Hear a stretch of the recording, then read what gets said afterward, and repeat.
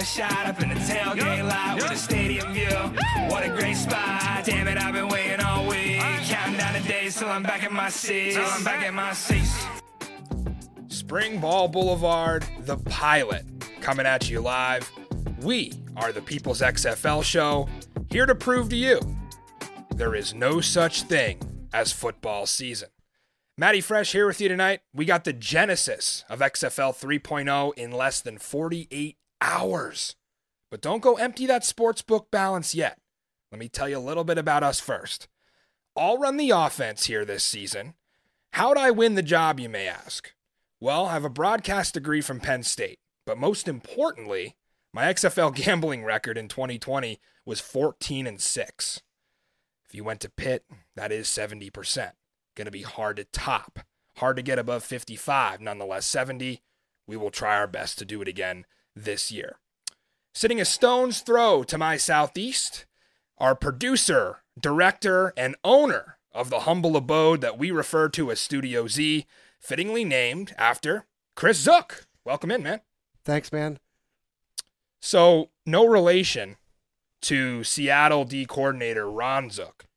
No, but go Dragons. Finally, the XFL has come back to the nation's capital. Beer Snake, Audi Field, America's team, the DC Defenders, have never lost. In fact, they are the reigning, defending, undisputed champions of the XFL East Division from 2020. Plus 650. What a steal. Book it. We're going to get into championship odds in a second.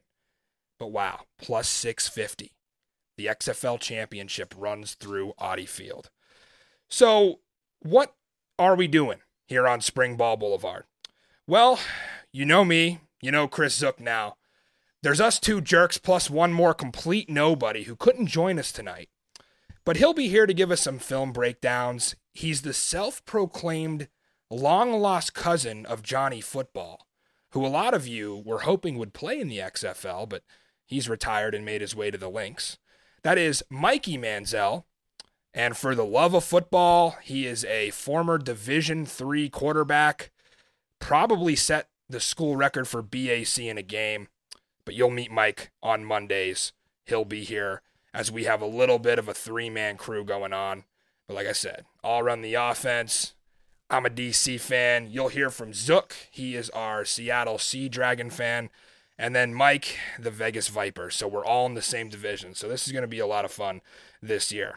If you're wondering, what in the sweet name of Trace McSorley did I just stumble upon? This is not what's supposed to be on this YouTube channel, right? Well, it's not a music video for a new player song. It's not musical at all, but it can be entertaining.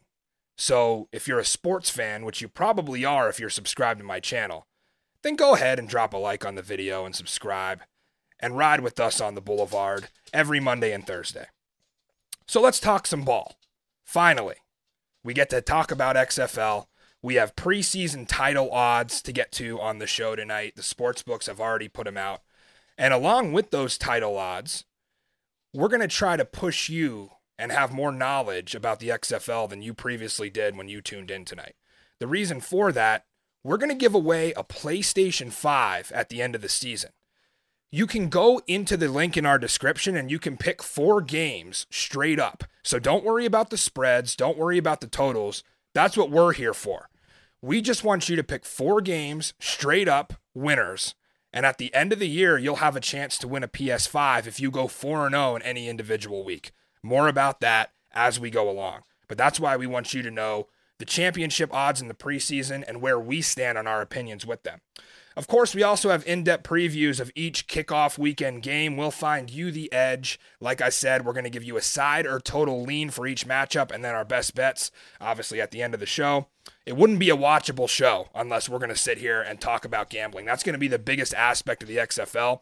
Great stories from these players, the intersection of dreams and opportunity, and for us, the opportunity to increase our bankrolls and make some money on this league where Vegas knows know more about than you do. Trust me. They don't have any inside information that they're looking at that you don't know as a fan. They are just as in the dark on this league. So an opportunity for you to make some money. We're also introducing our Boulevard Bowl Tour tonight. It's our quest to see all 8 unique XFL venues, and I'll tell you where I'm headed this week to lead that tour off. Steven Gonzalez also coming up on our Springball series, where we're going to bring to you the league's biggest stars. He's an offensive lineman for St. Louis, and we'll lead off with him in a little bit here. So let's jump right into the title odds for the XFL and see what the sports books have given us. If you're listening along on podcast and you can't see them on your screen, we have St. Louis at plus 400, Seattle at plus 450, Arlington at plus 500.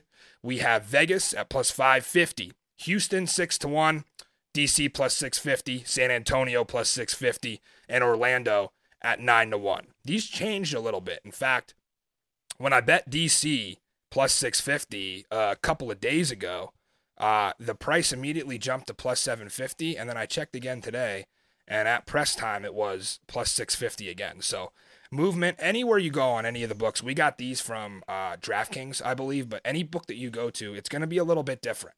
I'll give you one high and one low before we move on here into our full previews.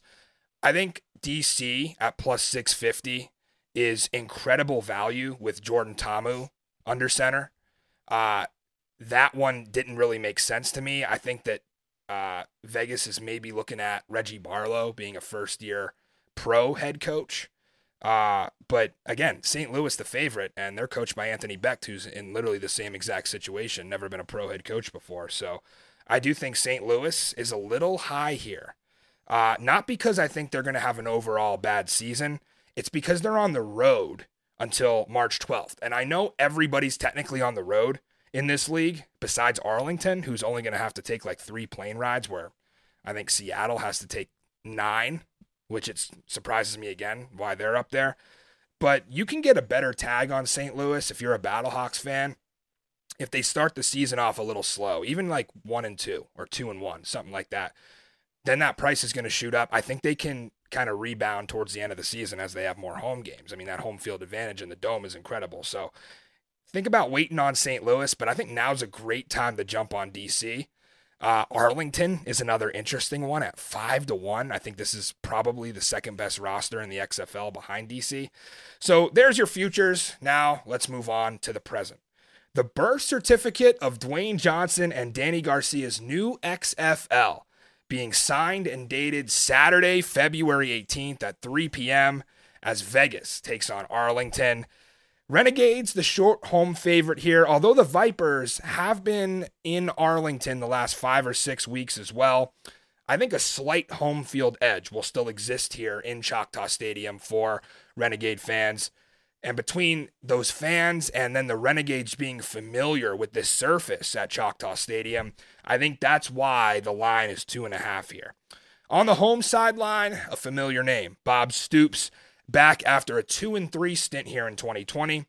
Listen, college football became the love of my life in part due to this man. I mean, he pulled the Sooners out of hell, and they've thrived for about 2 decades now because of it. Brent Venables still working on some things early in his tenure, but think about Oklahoma football before Bob Stoops. Really nothing. If you think about him and Mac Brown going against each other back in the day, it's just a chilling thing to think back to how important Bob was to college football. But it's not Mac Brown or Bill Snyder that he's going to be looking across the sideline from in this one. It's Rod Woodson that gets that honor. The gold jacket Rod Woodson. In fact, he may be, I think, the only NFL Hall of Famer to be a coach, if I'm thinking correctly. I can just see that black and gold 26 jersey hanging in my old man's closet, a Steeler legend. Vegas, though, rolling the dice here on Rod. First-time head ball coach. But what do they say in Vegas? Scared money don't make money. So Rod Woodson's going to coach the Vipers. Let's take a look at the Arlington offense against the Las Vegas defense. Co-offensive coordinators Jonathan Hayes and Chuck Long back together after their 2020 run in St. Louis. That's important for you to know. Some might say Stoops couldn't beat him, so he hired him. Again, all these guys go way back, though. Stoops and Chuck Long, they go way back to their Iowa days. I think Jonathan Hayes played for Bob Stoops at Oklahoma, so I was confused in 2020 when all of them ended up in different places, but you'll see a lot of imports from the 2020 St. Louis Battlehawks coming to Arlington. Rick Mueller and staff built one hell of a roster here for the 2023 Renegades. It's kind of a Springball all-star squad of sorts. You have wide receiver Jordan Smallwood. He was a 2020 breakout star. Early reports saying that first-year pro Drew Plitt is actually going to pilot the Renegades' attack this year. That surprised me because you do have Kyle Sloter and Sal Cannella, who were called up from the B League, and they're the Springball equivalent of Jimmy Garoppolo and George Kittle, the way I see it. So I was surprised to see a report on XFL.com that said, kind of indirectly through an article, that Drew Plitt was going to get first-team reps. I think they might go with a little bit of a two-quarterback system in Arlington. We'll see what Jonathan Hayes and Chuck Long do, but I do think you're going to see Drew Plitt rolled out first.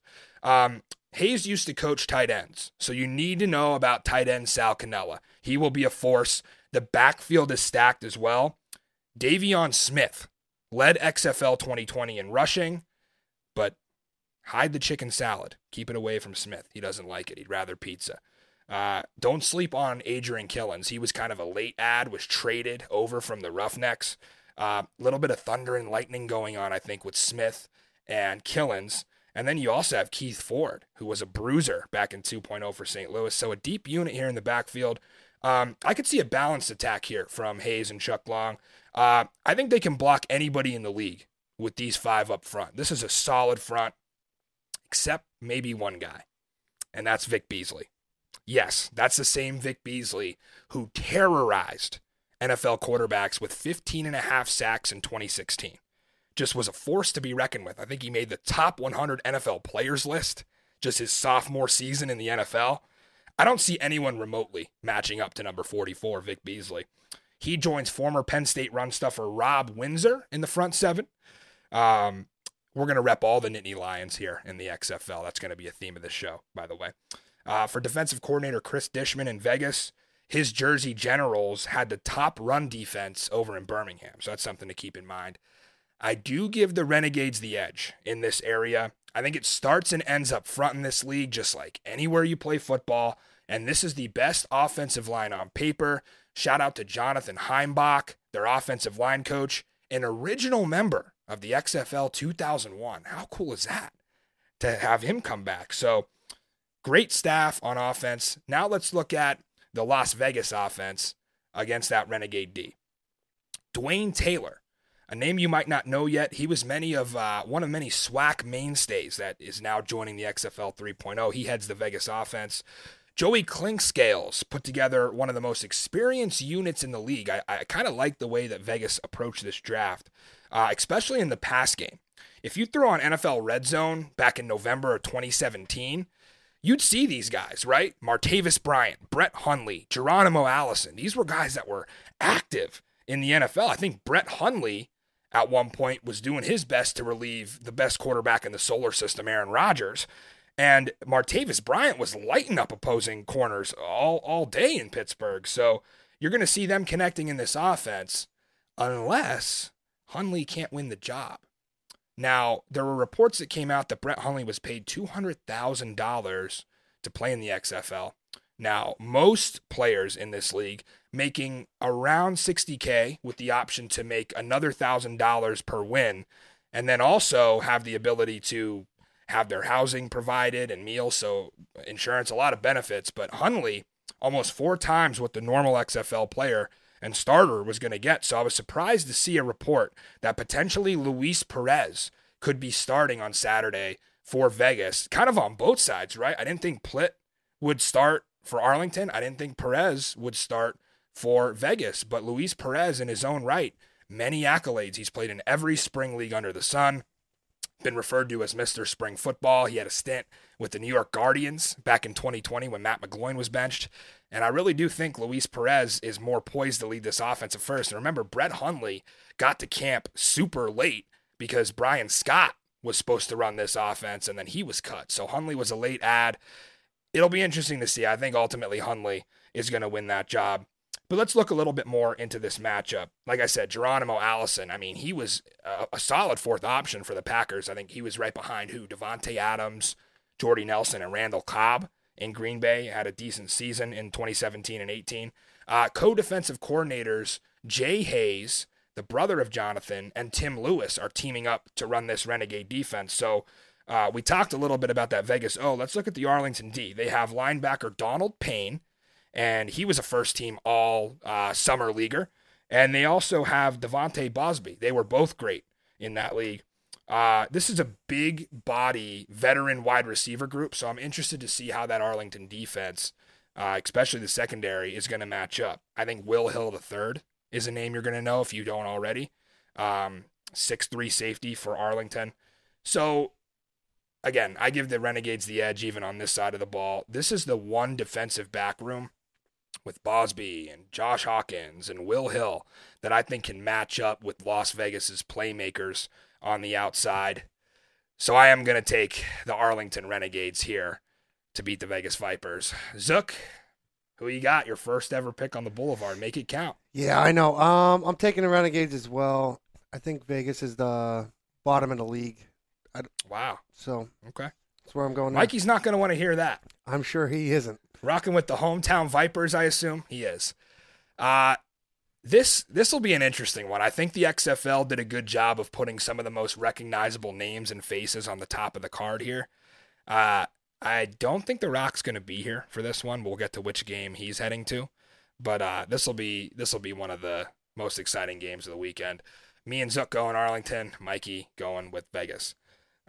You can hear from him on Monday as to why he took the losing side there. Next, we got Orlando and Houston. A short trip south from the XFL hub. The new look Houston Roughnecks hanging that 2020 banner. Old Wade Phillips back in the saddle. You think they know him in Houston? Maybe a chance that he's maybe recognizable around H-Town? Zook, I'm going to give you some trivia here. Who was the president when Wade Phillips played for University of Houston? I'll give you a hint. I'm going to go with Calvin Coolidge. And if we ever get to interview Wade Phillips, which now we probably won't, he was also from Texas, and that's LBJ. That's the same grounds that the Houston Roughnecks are now going to play on. Wade Phillips was once out there running around playing football in Houston, so they know him here. And he'll have to defend a title. And although it was just 5 football games in 2.0, P.J. Walker and Cam Phillips aren't just going to walk through that door again. So Saturday, they're going to have to figure out other ways to win. Roaming the away sideline on Saturday night at TD-ECU Stadium will be Terrell Buckley, the man you see there. T-Buck coming to Orlando. He was a longtime assistant coaching defensive backs everywhere, including both sides of the Egg Bowl, Mississippi State and Ole Miss. Pretty cool for him being a Mississippi native. No cussing, the motto at Guardians practice. In fact, all the clean versions of tracks that you hear bumping from the stadium PA for Orlando Guardians practice. No explicit music. So, Terrell Buckley, I will do my best to reach out and send you all the clean versions of Matty Fresh. That will be on my to-do list. I know you got to be a first-class organization, and I will do my part. Except when The Rock comes in, because when he cuts a promo, you're not gonna stop him. So the Houston offense against the Orlando defense. What do we know here? AJ Air Raid Smith back in H-Town to call the plays. Just 33 years old, a bright young coordinator coming up through. He gets promoted from wide receivers coach, where he actually worked for June Jones. Where he was running the offense with P.J. Walker and Cam Phillips, and he was under that June Jones tutelage. So who wins that quarterback job in Houston is going to be very interesting. We're going to have a theme song this season, and it's going to go, Cole McDonald had an arm. Cole McDonald out of Hawaii is going to be a guy you need to know. Or is it Brandon Silvers, formerly benched by the Seattle Dragons in 2020? Whoever it is, they're going to throw it 600 times this year. I assume about 60 a game. In fact, McDonald said that himself. No shortage of targets to go to either. Deontay Burnett is my candidate to be Cam Phillips 2.0 in this league. He torched my Nittany Lions in the Rose Bowl. I think he had, what was it? it was at least 150 yards receiving and 3 touchdowns. I think that was actually what got Sam Darnold paid in that draft. Cedric Byrd is another guy. He played with Cole McDonald out on the island in Hawaii. They went for a cool 2,020 touchdowns together, so they know each other well. True to the air raid, there's not a single tight end on this roster. Something you won't see anywhere else. NFL, college, no tight ends on the roster in Houston. So plenty of running backs to go around here as well, highlighted by the fan favorite Nick Holley, one of the great stories in XFL 2.0. After 3 torn ACLs and a broken back, he will suit up again for the Houston Roughnecks. For Orlando, defensive coordinator Tony Carter teams up with T-Buck to head that D. Quick shout out, by the way, to Orlando Director of Media Relations, Andy Seeley. Definitely a first-team all-XFL media staff so far. Done a great job getting us all the information that we need. Thank you, Andy. And because of him, we learned Orlando is going to run the 3-3-5. He gave us a depth chart, and I noticed there were 5 defensive backs there. So no surprise under T-Buck, the former corner himself. Matt Elam headlining the defensive backfield. He's a former first-round NFL draft pick, but now 31 years old, looking for that XFL second chance. Remember, he was cut from the DC Defenders back in 2020, about mid-season. So Matt Elam be an interesting name. I give the Roughnecks the edge here. A.J. Smith vying for that NFL call-up, right? You see all these young coordinators rising up through. We could sit here for hours and name them all. I think A.J. Smith wants to be the next one, and this offense is going to be scary. Now looking at the Guardian offense going against the Houston defense, you have offensive coordinator Robert Ford back in H-Town, where he too played for the Cougars. I think Wade Phillips was a rising grad assistant when Ford was here playing for the Cougars. Lamar Thomas, also on staff, coaching the Whiteouts. Guardian fans hoping he doesn't go down that elevator and get in that thing himself. He shouldn't have to, because they selected Charleston Rambo in the first round. We watched him at OU and Miami. I was actually kind of surprised that Bob Stoops, being so closely connected to Oklahoma, didn't take Rambo. But I think it's because Orlando got him first. So Rambo, going to be a great receiver to watch. He went for like 1,200 yards in his time at Miami. The starting quarterback for the Guardians, still unannounced as of airing of this show. Paxton Lynch is the betting favorite to win the job, and he's never impressed me anywhere he's been, even in the B League. If he does start, the key is to not throw the ball to the other team. Let's start with that. Houston corner Will Likely picked him off already back in April in Birmingham. Only 2 tailbacks on the roster for Orlando, so Jermaine Martin and Devin Darrington are going to split carries. I didn't know all that much about these 2 guys. They're actually rookies. But Orlando's not going to be running much if they're always trailing. So they're going to need to have a solid quarterback play. But this does have the makings of kind of that possible surprise, right? I feel like we haven't even taken the field yet, and everybody, all the self-proclaimed experts and the sports books have written Orlando off 9-1 to win the league. And if you look at power rankings, if you just Google it, XFL power rankings, everybody's thinking that Orlando has the weakest roster. So this has the makings of a very potential surprise team. I like the pass catchers. I think if Lynch or even DeAndre Francois, who's also on this roster, if they can play like they did when they arrived on their respective campuses, Lynch, remember, tore it up at Memphis.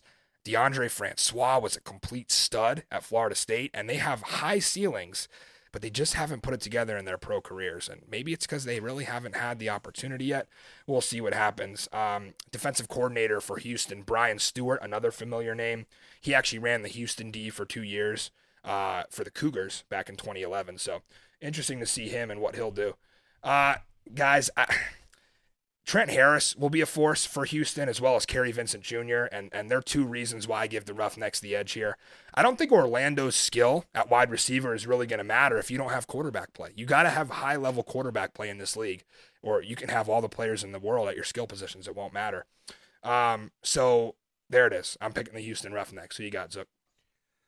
I like Houston's offense over Orlando's defense. I'm also on the train of Orlando being in the basement too. So. And Mikey Manziel, not with us tonight, but let's see if we can get a clean sweep.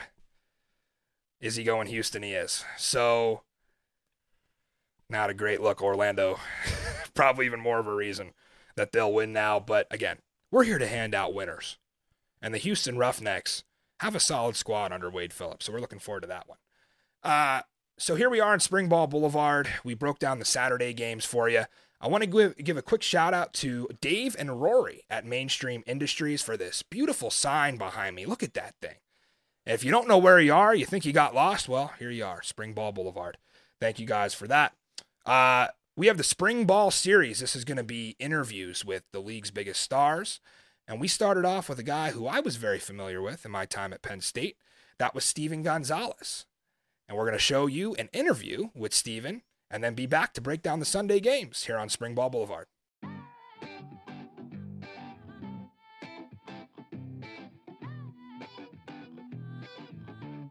He is a Fiesta Bowl champion, a Cotton Bowl champion, a Big Ten champion with Penn State, and our very first guest here on Springball Boulevard. We have of the St. Louis Battlehawks, number 74 offensive lineman Steven Gonzalez. Steven, thanks for joining us. Welcome in, man. Hey, Maddie. Thanks for having me, brother. Appreciate you bringing me on. Of course, and I got to thank you first before we even start for keeping Trace for all those years so that I could write a song about him. I really couldn't have done it without you. Very catchy song, man. It had me. I was singing it for like a solid couple months when it came out, bro. I was like, oh my God. It was super catchy. So, yeah, I had to do my job, had to get done, had to make sure Trace was upright and good and, make sure he was breaking records and scoring tutties. Yeah, and like I said, offensive lineman, you guys don't ever get a lot of credit, but I just hope you know that when I was writing that song, I did have you guys in mind. I appreciate that. Yeah, so we'll get into your last 5 or 6 weeks here with the XFL. I wanted to bring up one thing here. I want to give you the chance to respond to something. So I'm not sure if you saw this, but I heard on social media last month out of the mouth of your former teammate, Rob Windsor, now of the Vegas Vipers. He called you out on Instagram, and this was last month. Cameras rolling, mic's up. He says, I want Steven Gonzalez one-on-one. Hey, Rob's a competitor. Rob's always been like that with me since, the first day we stepped on campus together because we were in the same recruiting class in 2015. So he always wanted to go one-on-one against me. We always had a lot of good battles in practice. Sometimes we even, had fought it out sometimes in practice. Things got a little heated. So, me and Rob have a good friendship, good little rivalry. So, I was not expecting that when because he sent it to me actually. So he sent me that video on Instagram. When it first came out, I was not. I was like, why did he send me this? Like, I was really confused. And then all I see is his face pop up. He's like, Steve Gonzalez and St. Louis Battlehawks. I want to face you. It's something Rob would do. So I honestly just started laughing. I thought it was just hilarious. But we faced them twice this year, and look forward to it. So. Look forward to seeing I've seen a couple of my former teammates. So, just really, like I said, just looking forward to the competition, looking forward to playing against Rob again. Like I said, it's been a long time. Yeah, and I think you're one of at least 5 former Nittany Lions in the XFL that made 51-man rosters. Obviously, Mike Minette, you were in the trenches with him the whole time at Penn State. He's with the Dragons. We mentioned Rob, Sharif Miller, actually listed as a safety on the XFL website. That's a hard-hitting safety if they moved him. I think that's got to be a typo. I was about to say that's a very big safety. 260-pound safety. So yeah, I think it's probably a typo. But so probably when you guys play the Dragons or the Vipers, who do you think Coach Franklin's going to root for? Sheesh. I'd hope he root for St. Louis. I'd hope he root for St. Louis at least. But I know he's definitely happy of all his guys that made it, and I know Coach Franklin's definitely happy for all of us. He'll probably send us a text right before the game or something. Yeah, a lot of you guys were teammates. It's really cool to see. Have you been able to spend time with any of them in the hub at all?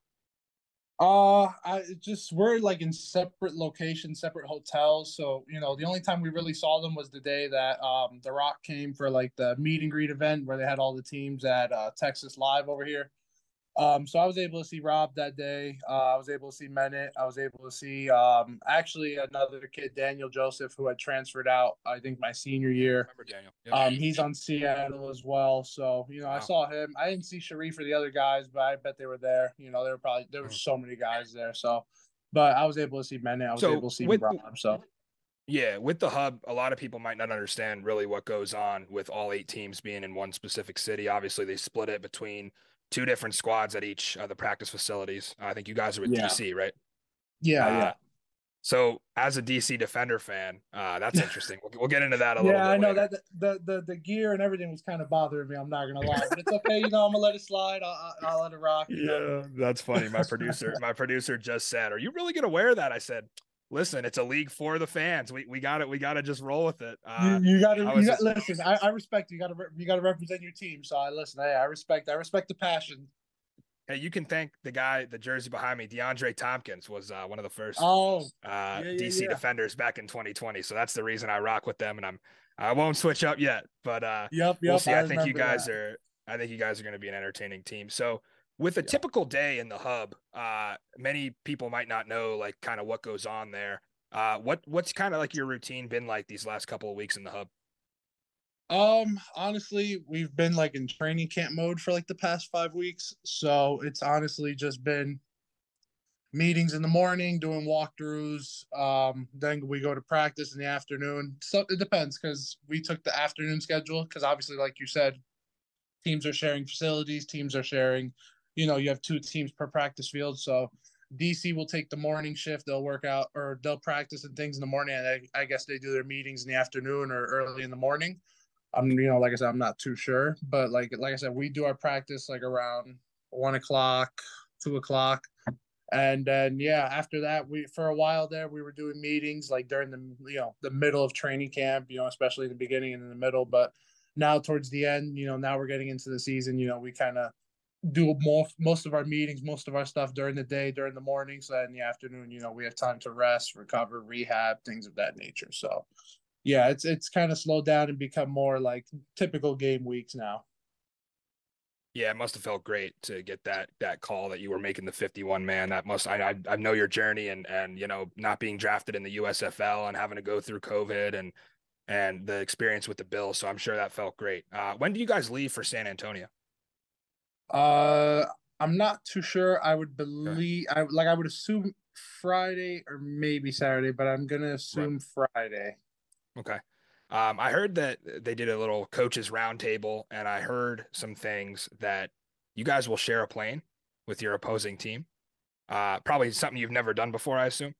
I heard something about that too, but I'm Yeah. not. They didn't go into details with us, so I'm not too Right. sure. But I have Okay. heard that rumor as well. That'll I be hope interesting. that's not the case because that might start a lot of issues. Yeah, think about that, especially But on the way home. yeah, on the way, even on the way there, it might Right, right. start issues. So I have no clue, but I definitely heard that rumor. I can't say if there's any truth or anything to it because I have no clue right now. All I Cool. know is that for this game, at least, we're busing to San Antonio because it's obviously nearby. Uh, So yeah, right, right. the So farther quick, games will most likely fly. So like DC, Seattle, mhm, Vegas, St. Louis. sweet. So into the football aspect, obviously we talked a lot about the hub. I saw you in camp, you were taking reps at center. I know you as a guard. Is that a position that you played in high school at all? No, I actually had started doing it now when I, came into the NFL, went out into the NFL because you need to kind of be, a Swiss Army knife. You need to be able to know pretty much every position. You bring more value to yourself in that sense. So, the big thing for me was just trying to get as many, center reps as I can, even if it's just one or two a practice, 1 or 3, practice, like as long as I'm just being able to get live center reps snapping and things like that, being able to move around from that position because it obviously is different for me than compared to guard where I'm comfortable at. So, Mhm. yeah, it's been a little bit of adjustment, but hey, like honestly, really the hardest thing is just getting the snap consistent, honestly. And I've done a much better job. I've worked with a lot of O line coaches in the league and things like that, so I feel very comfortable being able to be plugged in at center if I need to be plugged in case of emergency, or play both guards, so like I said, I try to make myself, as valuable as possible, whatever way I can bring value to the team. Sure, Coach Lime Grover would be proud to see the versatility, and Coach Yeah, Moorhead yeah, back I there. know that was something he definitely tried to work on me with my senior year. So we kind of started there a little bit, but it's been more of a thing now, obviously, being into the professional level. So, but yeah, he definitely is proud of me seeing some snaps, me taking snaps and things of that nature. So I'm curious in practice and in camp, the implementation of the new rules and how they kind of make you guys aware of some of the changes. Is there a certain rule as an offensive lineman that stands out that might be a little bit different than when you played in college? Um, I'd say the cutting. We can, we're able to cut as long as it's in front of, like, we're facing the guy or the guy's facing us. We can cut within, I think it's the box or like within 5 yards. No, either, it doesn't matter how far or wide, I think. Forgot the exact rule, but I know that we can cut, and that's something, I wasn't able to do in college. In the NFL, you could do it too, but it's also very limited. So here in the XFL, they just, they let, as long as it's not obviously from the side or it's dirty or something like that. Also, the play clock, you don't really like notice it at first, but they try to make an emphasis, especially our offensive coordinators, things like that, of just, hurrying up to the ball so we can have as much time because the play clock is a little shortened. So if in case you want to read defenses, make, audibles. So yeah, that was a couple, things that kind of stood out to me. I mean, but Well, everything you'll else is be pretty. fine. Yeah, you'll be fine with that, with how fast Joe Moorhead ran, right? I mean, Yeah, up exactly. tempo, Also, not new to also you. I forgot the one thing, the 1 point, 2 point, and 3 point extra points. Yeah. Now that was the one thing that I was like, okay, this is a little different, but I like it. Like, I like it. It's another offensive rep.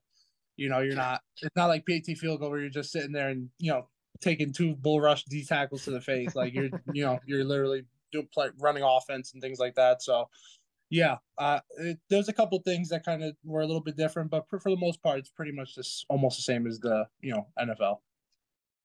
How do you prepare for knowing that you're going to be mic'd up for 60 minutes and everything, all the communication into the quarterback, all of the play calls?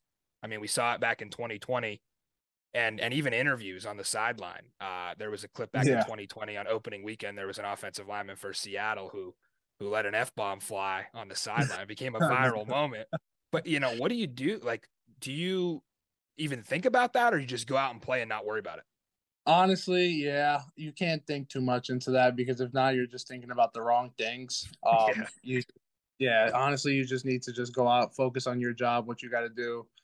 I mean, we'll make different calls if we have to, but I mean, at the end of the day, all the calls, honestly, throughout every league are universal. Like, every O line coach teaches the same calls, same as defensive coaches and things of that nature. So at the end of the day, it really doesn't even matter. It doesn't. I mean, especially for me, maybe for like quarterbacks and things like that, it's a little bit different because they have a lot more signals that they got to do. But in terms of offensive line, everything's pretty universal. So I don't.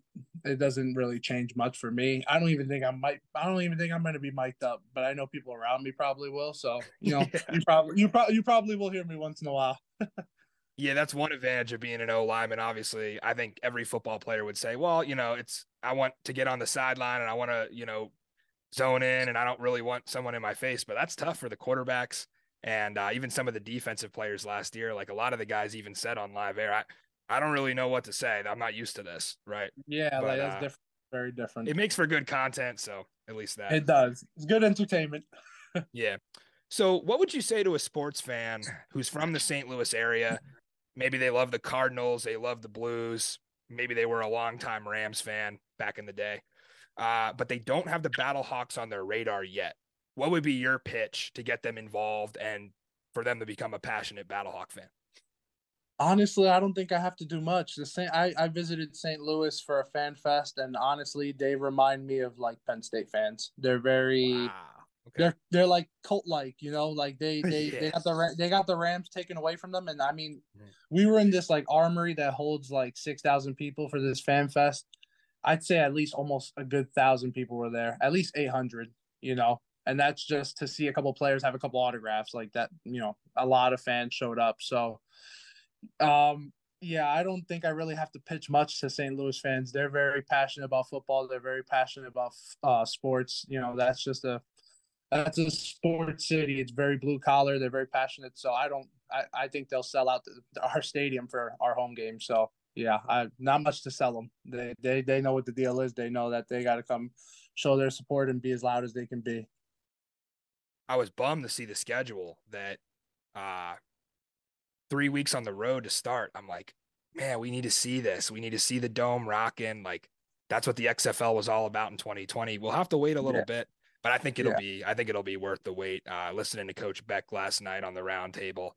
I mean, that guy is just so I think the XFL, he could become the face of the league. I know there's a lot of coaches in there that obviously have a ton of experience, and Coach Beck making his first time as a head coach.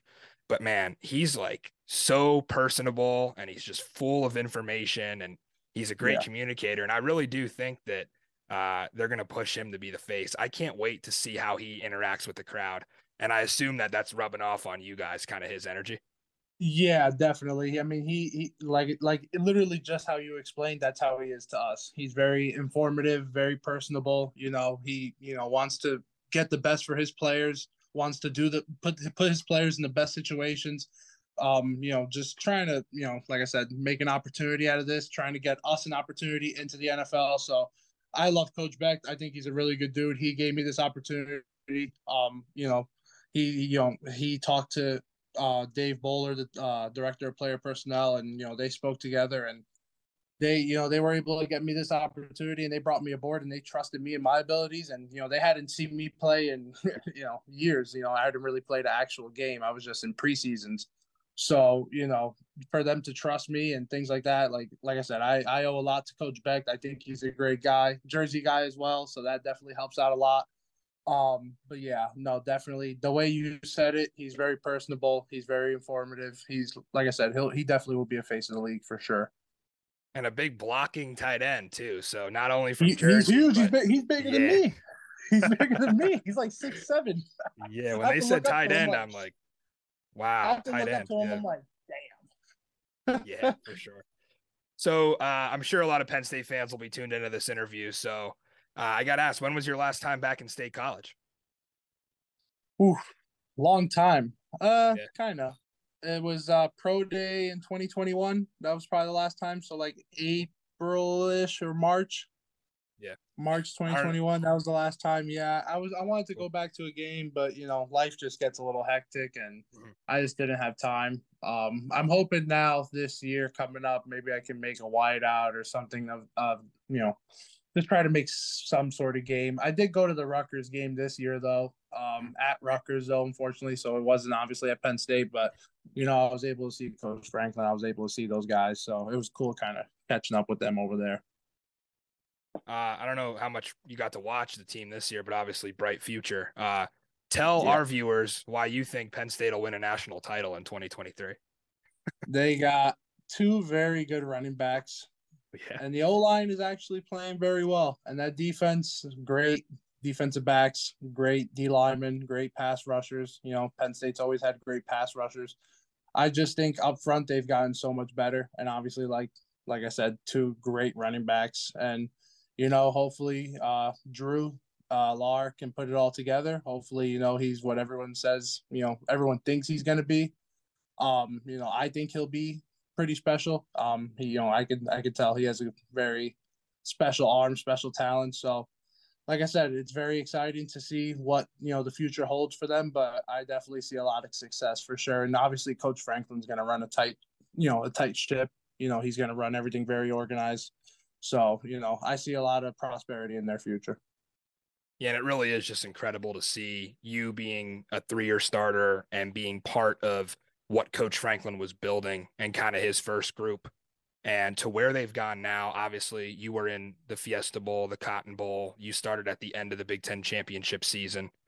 And for them now to go out and win the Rose Bowl, and for Sean Clifford, a guy you blocked for, to kind of finish up his career. I could talk all day about Penn State, but really what it's about here is the St. Louis Battlehawks and the XFL. Really, when you look at the Battlehawks and this season, I know some of the coaches and some of the players have said kind of what their individual and then team goals are for the season. When you wake up every morning, what kind of drives you, and what are your goals from now until May 13th, which would be the championship game? So personal goal, obviously, just like everyone in this league, we want to make the NFL. You know, a lot of guys feel like they're on the fringe, and feel like, you know, they just need that opportunity to put out film, to put out good game film, you know, pressure situations that can show the NFL, hey, maybe this guy can develop for us, or maybe we leave him in the XFL for a year and then we bring him up and we develop him, you know. So that's obviously my personal goal. My personal goal is to obviously have a great season, you know, to do anything I can for the team, sacrifice, you know, whatever I can to win a championship. But yeah, that goes on to lead me to my team goal. Obviously, you know, we want to win a championship. You know, that's the only way you get noticed in this league. You know, you go to the playoffs, you win a lot of games, and you win a championship. That'll get you noticed by NFL teams. You know, they want winners. They want to know, how did this team win? They must have all gelled together and came together. All the players must have bought in.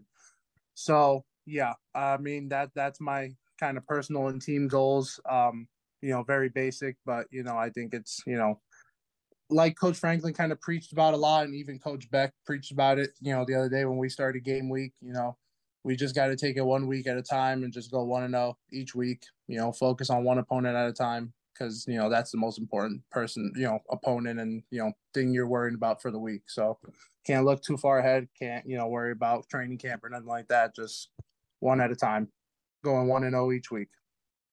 Absolutely. One of those core values at Penn State. And Stephen, we thank you so much for your time. Obviously, in my book, Penn State legend, you were all conference there, won so many different accolades over the course of your career. And I really don't think that you guys got enough credit. And it's really cool that like you and Minute and all the guys that'll be moving on and will finally get to play again and showcase, you know, what you guys really learned at Penn State, and be able to actually play and get some film.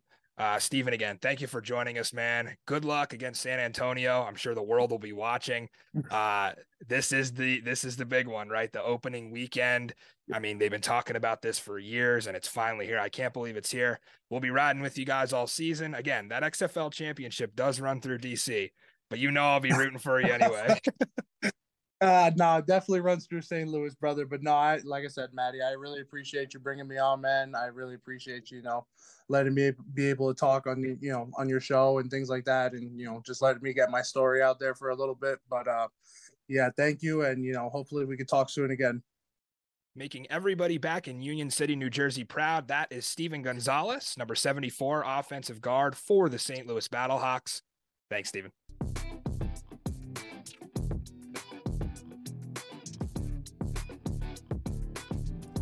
Back here on Springball Boulevard, Stephen Gonzalez giving him some great information on that interview. I did not know, Zook, that they could cut block in this league. I know, that was a great interview. That's going to be really cool to see. I think for offensive linemen, they got to be grinning ear to ear. That's going to be a huge advantage for them. And some of the stuff that Stephen gave to us, this is what you're looking forward to on Springball Boulevard. We're going to interview these players. Obviously, I have connections with Stephen going back to Penn State. We talked about Robert Windsor. He's a D tackle for the Vipers. Hope to get him on the show soon. But yeah, we're going to have that all season for you. We're going to bring you a ton of interviews on our Springball series. Stephen Gonzalez, our first ever guest. Thank you, Gonzo. Appreciate that, man. And let's go right into his preview, right? His St. Louis Battlehawks traveling to San Antonio, as he told you. They're the short favorite, and this over-under, just like the rest of them, mid-30s. Early rumors saying The Rock will come back to the Alamo Dome to cut a promo at halftime. He's done all kind of WWF and E events in San Antonio, so this will be interesting. Will DJ put his Brahmas over the same way Roger Goodell puts over Pat Mahomes and those meddling Chiefs? It's interesting to see here because he owns all 8 teams, so he's not supposed to have a favorite, but he might. From a number standpoint, I think strictly because Audi Field can only hold 20,000 and they can't break fire code there, I think this will be the highest attended game of the weekend. We saw 30K here back in the AAF days with the San Antonio Commanders. So a matchup of two first-time head coaches leading off our Sunday. You just saw Hines Ward and his familiar black and yellow. That guy needs no introduction. But we will say the Brahmas, by default, have to have the best touchdown dances in the league. I mean, you had Hines Ward winning Dancing with the Stars. And I do think the staff is still a season or two away from becoming an XFL contender, but can never count Hines Ward out. Anthony Beck, the fearless leader of the Battlehawks, who Stephen Gonzalez told you about on the other side. He's the leader of that Kickoff club in St. Louis. Going to be great to see how he interacts with the fans. I'm sure St. Louis will have some fans in San Antonio with the way that Stephen explained to us. They're kind of cult-like diehards. They're going to travel. Trust me, they're going to be in the Alamo Dome strong. He spoke very highly of Anthony Beck, his coach. Anthony's son Rocco, actually a quarterback at Iowa State, for those of you who follow along with the Cyclones. This is a very new-look St. Louis. Half of the 2.0 coaches and players dipped and went to Arlington, as we already discussed. So they did put together a pretty solid draft nonetheless.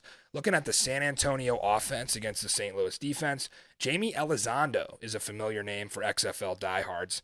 He'll call the plays for San Antonio. He had a stint in the CFL. He was also with the Tampa Bay Vipers, the now defunct Tampa Bay Vipers. He brings back his tailback from Tampa, Jaquez Patrick. And the Brahmas are going to run early and often with Patrick and Kalen Ballage, the former Sun Devil. Obviously, all these guys, they have John Hilliman as well. They all racked it up in college. On socials this week, they announced Jack Cohn as QB1.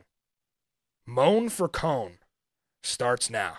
And disclaimer, I didn't come up with that. Thank you, XFL Reddit, for showing me Moan for Cohn. Get that on a towel in San Antonio. That's incredible. Cohn is used to turning around and handing it off to Jonathan Taylor, so I think this run system is going to work. Jalen Tolliver, the wide receiver, also followed Elizondo to San Antonio. He's been kind of trailing him the last few years, and I think he'll become the wide receiver one for the Brahmas. On the other side, Donnie Abraham, heading the Battlehawks defense, he's paid his dues and really cut his teeth in the coaching profession. He once said he never wanted to coach, but about 10 years ago, he was a head coach at Clearwater High School, the Tornadoes, and they had an 0-10 season. So Donnie Abraham has faced all the adversity you can as a coach, really paid his dues, like I said, and he's got some bright spots on the defense. The defensive end, LaCale London, he actually spent time with Chicago Bears. Linebacker Silas Kelly is a name that you college football freaks will know. All-time mullet for him, Silas Kelly, Google him. And at corner for St. Louis, Lavert Hill is a name that, oh boy, I happily recall Lavert Hill from Michigan. Lavert Hill actually flipped off 107,000 of my friends and I in Beaver Stadium back in 2017 after Saquon Barkley and Trace McSorley ran him off the field. I think we need to get Lavert Hill on the show here, Zook. That would be a great guest. I would love to talk to Lavert, but the edge here is his St. Louis defense. Elizondo wasn't really great for me in 2020. With Tampa, I think they went 1-4, and in the CFL, only a couple wins as well. So Jack Cohn kind of is what he is. I know you can say that about a lot of quarterbacks. He was impressive at Notre Dame, but really watching the bulk of his film at Wisconsin, he just kind of is what he is. I was surprised Reed Sinnett didn't win this job, but I could be wrong, and if I'm wrong, I promise you, I will moan for Cohn. The St. Louis offense against the San Antonio defense. A.J. McCarron back at it after tearing his ACL prior to the start of the 2021 NFL season. Let me tell you, if we get both Dwayne "The Rock" Johnson and Catherine McCarron in the same building on Sunday, this will be the highest-rated game of the weekend. No question about it. What a get for the XFL with A.J. Two-time back-to-back national champion as a starter in T-Town. Dave Bowler found some real player 54s on this roster. You hear DJ always talking about player 54. Well, quite a few fringe NFL guys for offensive coordinator Bruce Gradkowski. I think Bruce, obviously he used to slinging around the glass bowl at Toledo. I think him and A.J. McCarron at one point, maybe different years, both backed up Andy Dalton. Correct me if I'm wrong. Marcel Aitman was the former Oklahoma State receiver who was the first selection in the Battlehawks draft. He's likely an all-XFL guy on paper. 6'4", just incredible talent. And running back Brian Hill, he won people some money in their fantasy leagues as a waiver wire pickup back in, 2018? He's had some great late season success in Atlanta. And I think the Battlehawks, for my money, have the best tight end room in the league. And that makes sense because their coach, Anthony Becht, was a first-round draft pick at tight end. So he's going to have a strong position group. I think it's kind of cool, right, to see all these XFL coaches that played and see where they played and their position groups that are going to be strong. You see that all across the board in football, but it's going to be cool to see in the XFL. Watch out for Austin Prohl. Playing for his dad, Ricky, now. Many of you remember Ricky Prohl. Played in The Greatest Show on Turf with Torrey Holt and Isaac Bruce. Won a Super Bowl with the St. Louis Rams. He's back. He'll be a fan favorite. And his son, remember, fun fact, scored the first ever touchdown in XFL 2.0 for the Dragons. The Brahmas defense, unfortunately, doesn't list Dwayne Johnson on the depth chart, but I think at some point the Rock may need to suit up. Former Michigan defensive coordinator Jim Herman with a solid front seven here. You have linebackers like Ben Davis and a captain, Joel DeBlanco. They were both standouts in college and played for some great programs. I think DeBlanco was at Cincinnati on their college football playoff run, and then Ben Davis played at Alabama, I believe. In the secondary, Sean Williams Jr., he's a natural leader out of Navy. I don't know. This is a tough one. This is going to be, I think, the closest game of the weekend. I do give St. Louis a slight edge here. McCarron, to me, is the most valuable player on the field to start the season. Think about the experience that A.J. McCarron has. It's unparalleled when you think about what he did in college. He was a part of 3 national championship squads under Nick Saban, and he was always just right there on the cusp of being an NFL starter and had injuries. So it'll be cool to see A.J. out there, and I'm rolling Battlehawks. Kickoff is the law. Zook, what do you got? I also got the Battlehawks. I think they're better on both sides of the field. So I'm just rolling with them.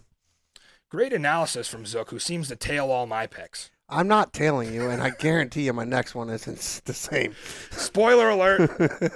Do we have another clean sweep here on the Boulevard? I fear what that will do to us. I know. I really do. This I did not expect to happen. You and me both. I have to have a talk with Mikey. I did not expect this to happen. Again, I never saw Mikey's picks. Zook is our producer. He puts them in late, so I'm seeing these for the first time. I'm shocked. I've never agreed with Mikey Manziel on anything, so this will be interesting. And as you alluded to, Zook, we saved the best for last. My DC Defenders have returned to Audi Field under Reggie Barlow's new regime in the capital city. And while there's no Cardale Jones or DeAndre Tompkins or our boy, where's he at? Cole Boozer, not playing this time around. He retired. We still have our beer snake. So there is still some tradition and some things alive from XFL 2020 in DC. Regretfully, I will not be in DC on Sunday. So I think I need to contribute my honorary cup here from Springball Boulevard. And for all of you watching from home, I know you're a Defender faithful, and I know you're going to appreciate this. So let's show you what you can do to do your part with the beer snake if you're not going to be in DC on Sunday night. Step 1. Where is it, Zook? Acquire your beer. Hopefully, a Lost Laws Pilsner, the official beer of the DC Defenders. Unfortunately, I haven't got my mitts on one yet. So this is a mystery plastic cup of beer. Step 2, this is the fun part. Let's see if that Penn State degree paid off. Guzzle that beer.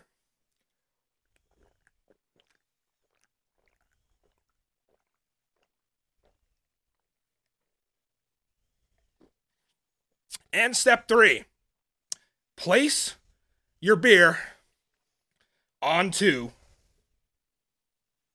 the snake. That is how you contribute as a DC Defender fan in Audi Field. And make sure you repeat it at least 3 or 4 times per quarter while you watch the good guys win. And that's all I got. Reggie Barlow, the new head man. Here I am dripping in beer, but we're going to get through it. Look at that thing. It's glorious in all its glory. Let's put it around the entire stadium, and let's get Reggie Barlow pounding one after the game. And let's have him put the last cup on. I won't be in DC this week, but I can't wait to get there eventually. I think we're good now. I think we're good, Zook. The former Super Bowl champ, Reggie Barlow, got his start in the SWAC at Alabama State. No experience as a pro coach yet, like I said before, but he built a solid staff here.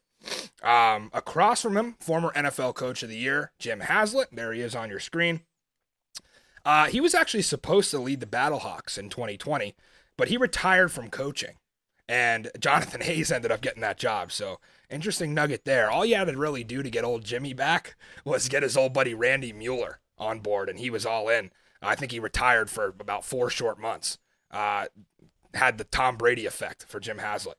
But Mueller is going to help him build this roster the same way they did back in New Orleans in the early 2000s during those days.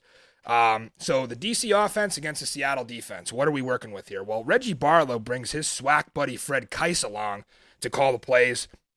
They're going to have the task of going up against the defensive-minded Jim Haslett and his longtime colleague at defensive coordinator Ron Zook. Again, no relation to our Zook. If you know college ball, you love Ron. Who could forget those 07-08 Illinois teams with like Juice Williams and Rashard Mendenhall, and his defense had Jay Lehman, one of my favorite defensive players in college football back then. But all that's great. Here's why DC Moneyline will be a best bet for me. Little teaser there. Not because I just inhaled a beer, but because Fred Keiss, I think, is going to take a different approach than most of the coordinators in this league. And what do I mean by that? Well, Fred Keiss is going to utilize the RPO attack. And if you're wondering why there's not that many dual threat quarterbacks that we discussed yet in the XFL, it's because DC took them all. Look at this. This is rushing yards in college. De'Aaron King, over 2,000. Love to play with him on NCAA football, by the way. What an absolute stud. Eric Dungy, Syracuse, former Power 5 QB. Almost 2,000 rushing yards in college. And then Jordan Ta'amu didn't have that many yards in college, only 2 seasons, but has torn it up in every league he's been in on the ground. So I think if you really look at the DC quarterback room, honestly, I think that QB2 and QB3 in our system could start in, let's see, Orlando, San Antonio, maybe Houston.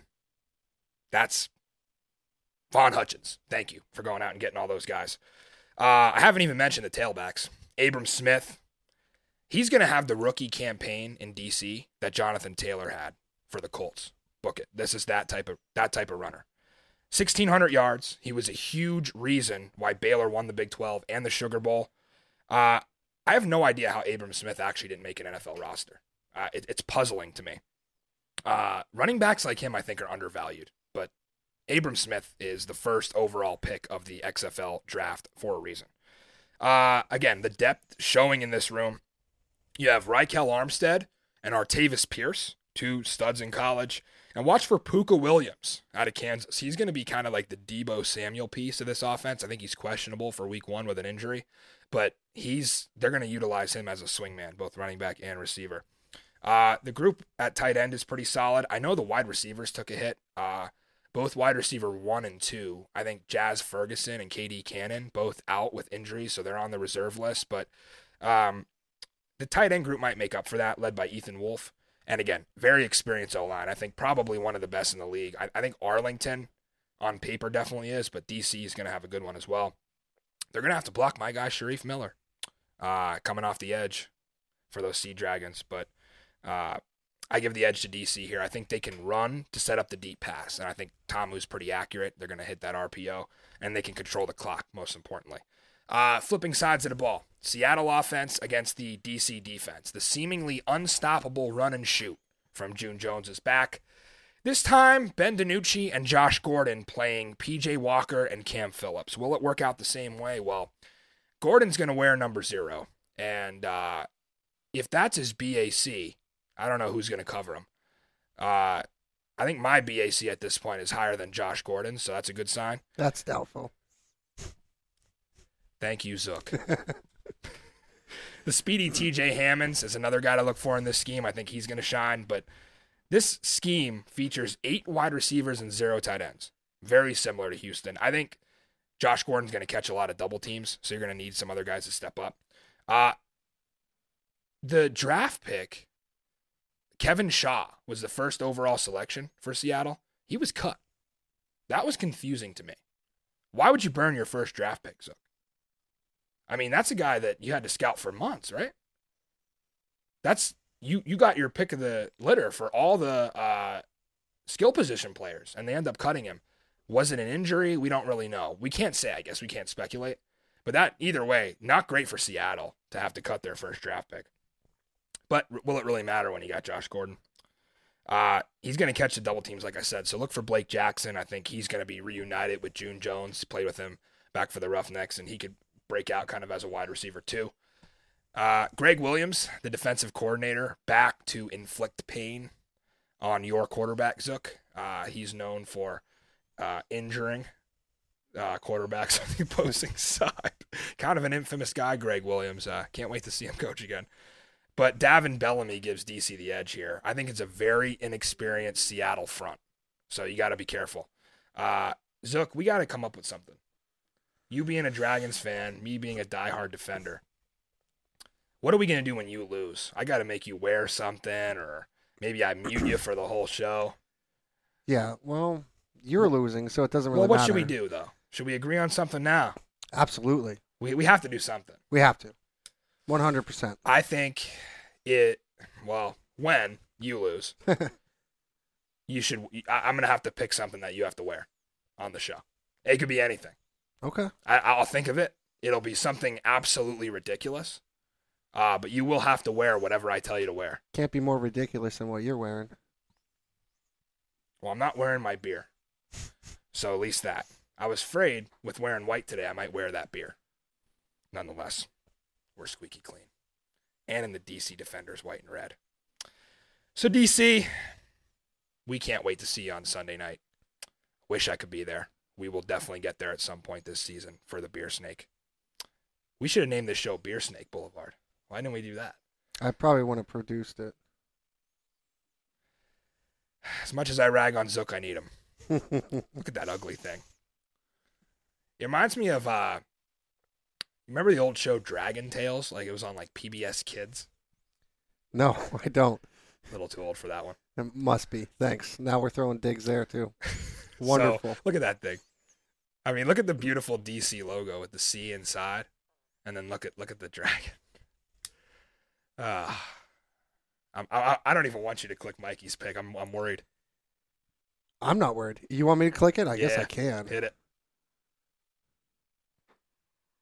I think did he do this on purpose? The jinx is in. He did it on purpose. The fix is in. I need another beer.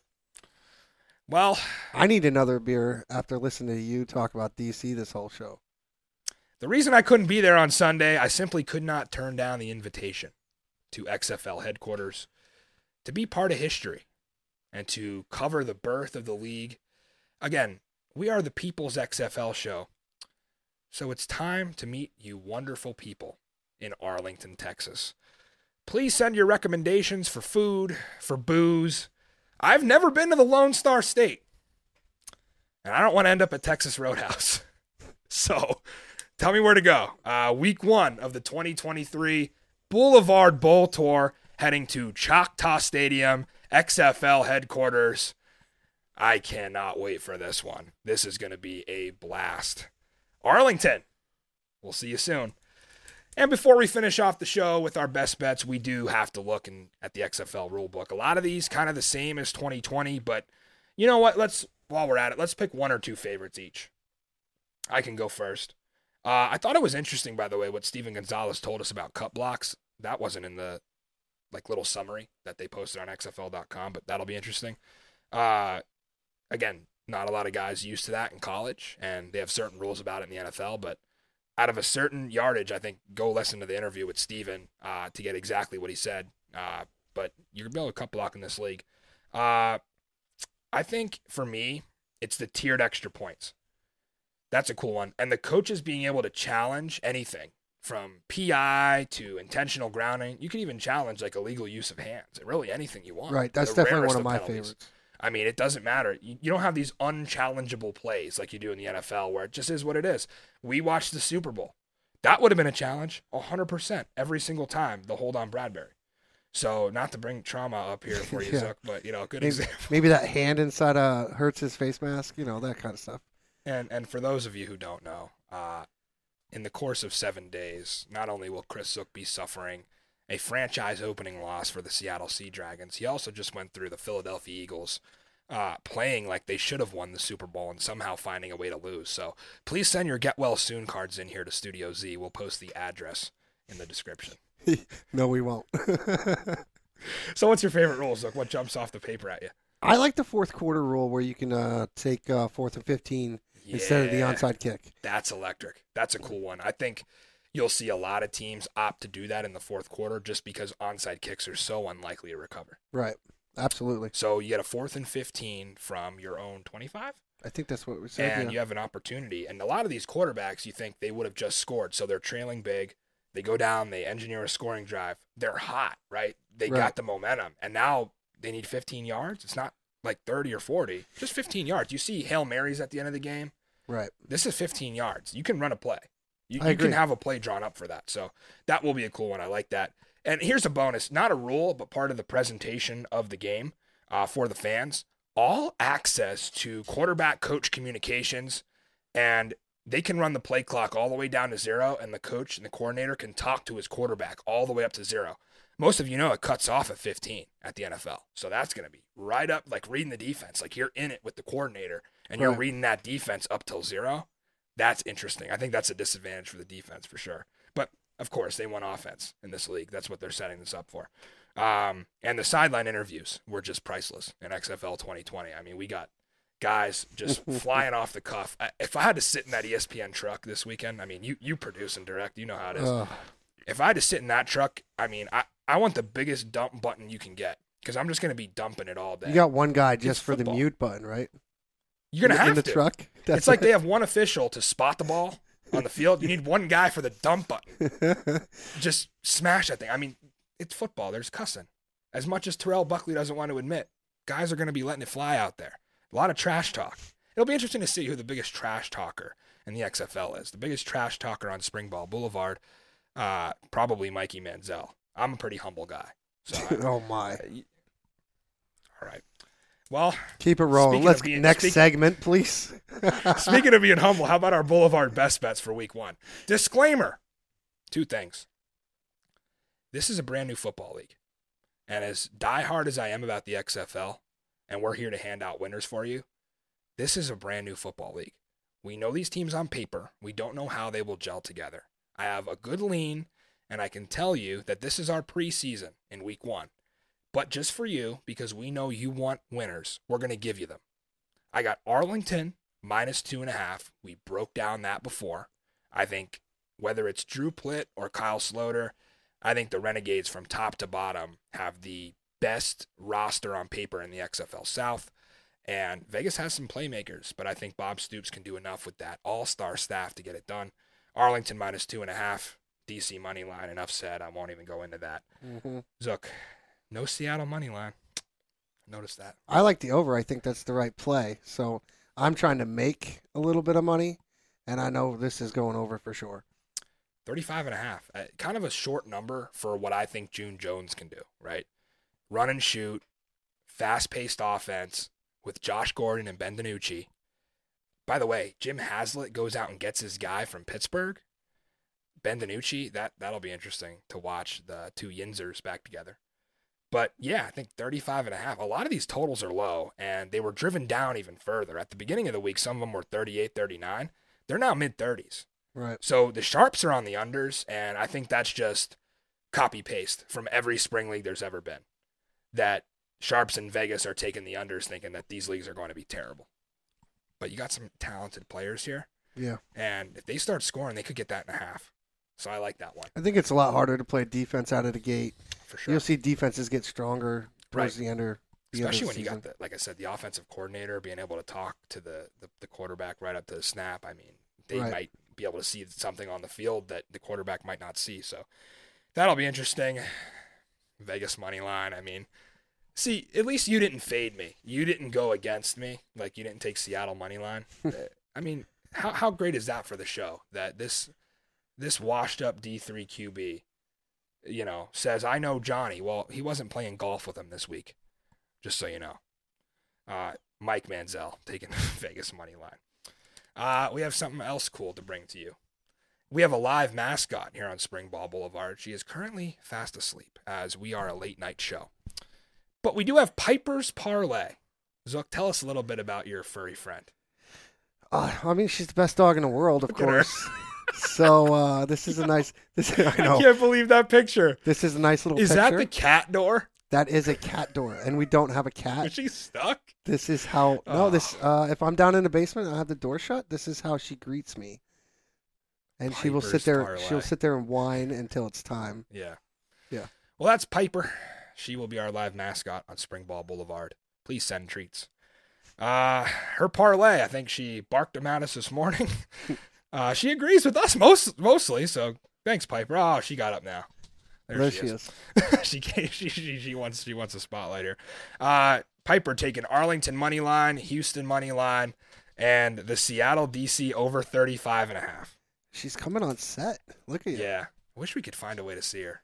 Not in range of our camera, but no. She's trying. She heard her name.